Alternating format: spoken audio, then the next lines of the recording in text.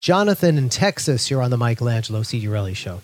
Hey, how's it going, man? Thanks a lot. It's the first time calling in, but earlier, and I agree. And actually, I wanted to mention the caller before me. He took also the thing I wanted to say about Disney is they're their own little like Vatican City. They're not going to go anywhere, not at all. But earlier, you mentioned that more and more there's a poll that mentioned that people are for teaching gender identity and sexual orientation in schools. And I'm in Austin, Texas, and I'm in a very liberal city, and I don't know.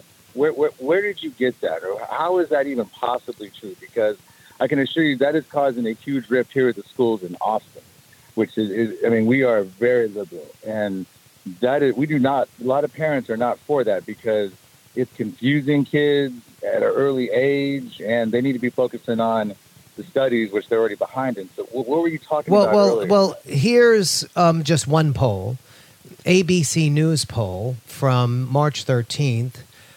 6 in 10 Americans oppose laws prohibiting lessons in elementary school about LGBTQ people. ABC News Ipsos poll, 62% of Americans oppose this bill.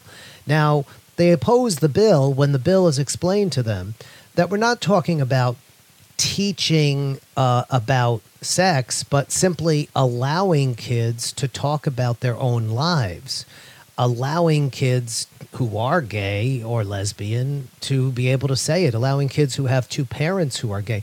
Are you telling me that people in Austin, Texas believe a child should not be able to say that he has two dads? Not what I said at all. There's no, I don't know. I'm a teacher. So my thing is that nowhere in the classroom is there time to even go over that. No child is more important than the entire group. That's what I'm understanding. That's why I think that there's a vast. Well, if you're a teacher, don't you give lessons to kids? Let me finish, boss. Don't you give lessons to kids about projects at home, and they come in and then they talk about what their mother and father did to help them with the project? You mean homework? Yeah, don't kids talk about any project? You tell them they have to do something at home that involves their family, and then they talk about their mother and father. I mean, if it comes up, and if there's an issue where there's a dad that's in prison, or there's a mom that's on drugs, I mean, that stuff comes up. But you don't sit and just go, "Oh, well, let me accept you." Look, under this law, a kid cannot say that he has two dads. A teacher cannot talk about that. That teacher can't have a picture of their own spouse, if they are gay, on their desk. Can't talk about it. Can't mention it. If they're heterosexual, though, they could talk about that all they want. But they can't talk about it if they're gay. So you're going to have two sets of standards. The gay kids have to be in the closet, or the kids with gay parents have to be in the closet, while it's totally fine for you to promote heterosexuality. I'm sure you promote heterosexuality. Getting that from? Kids are Don't you promote heterosexuality all the time?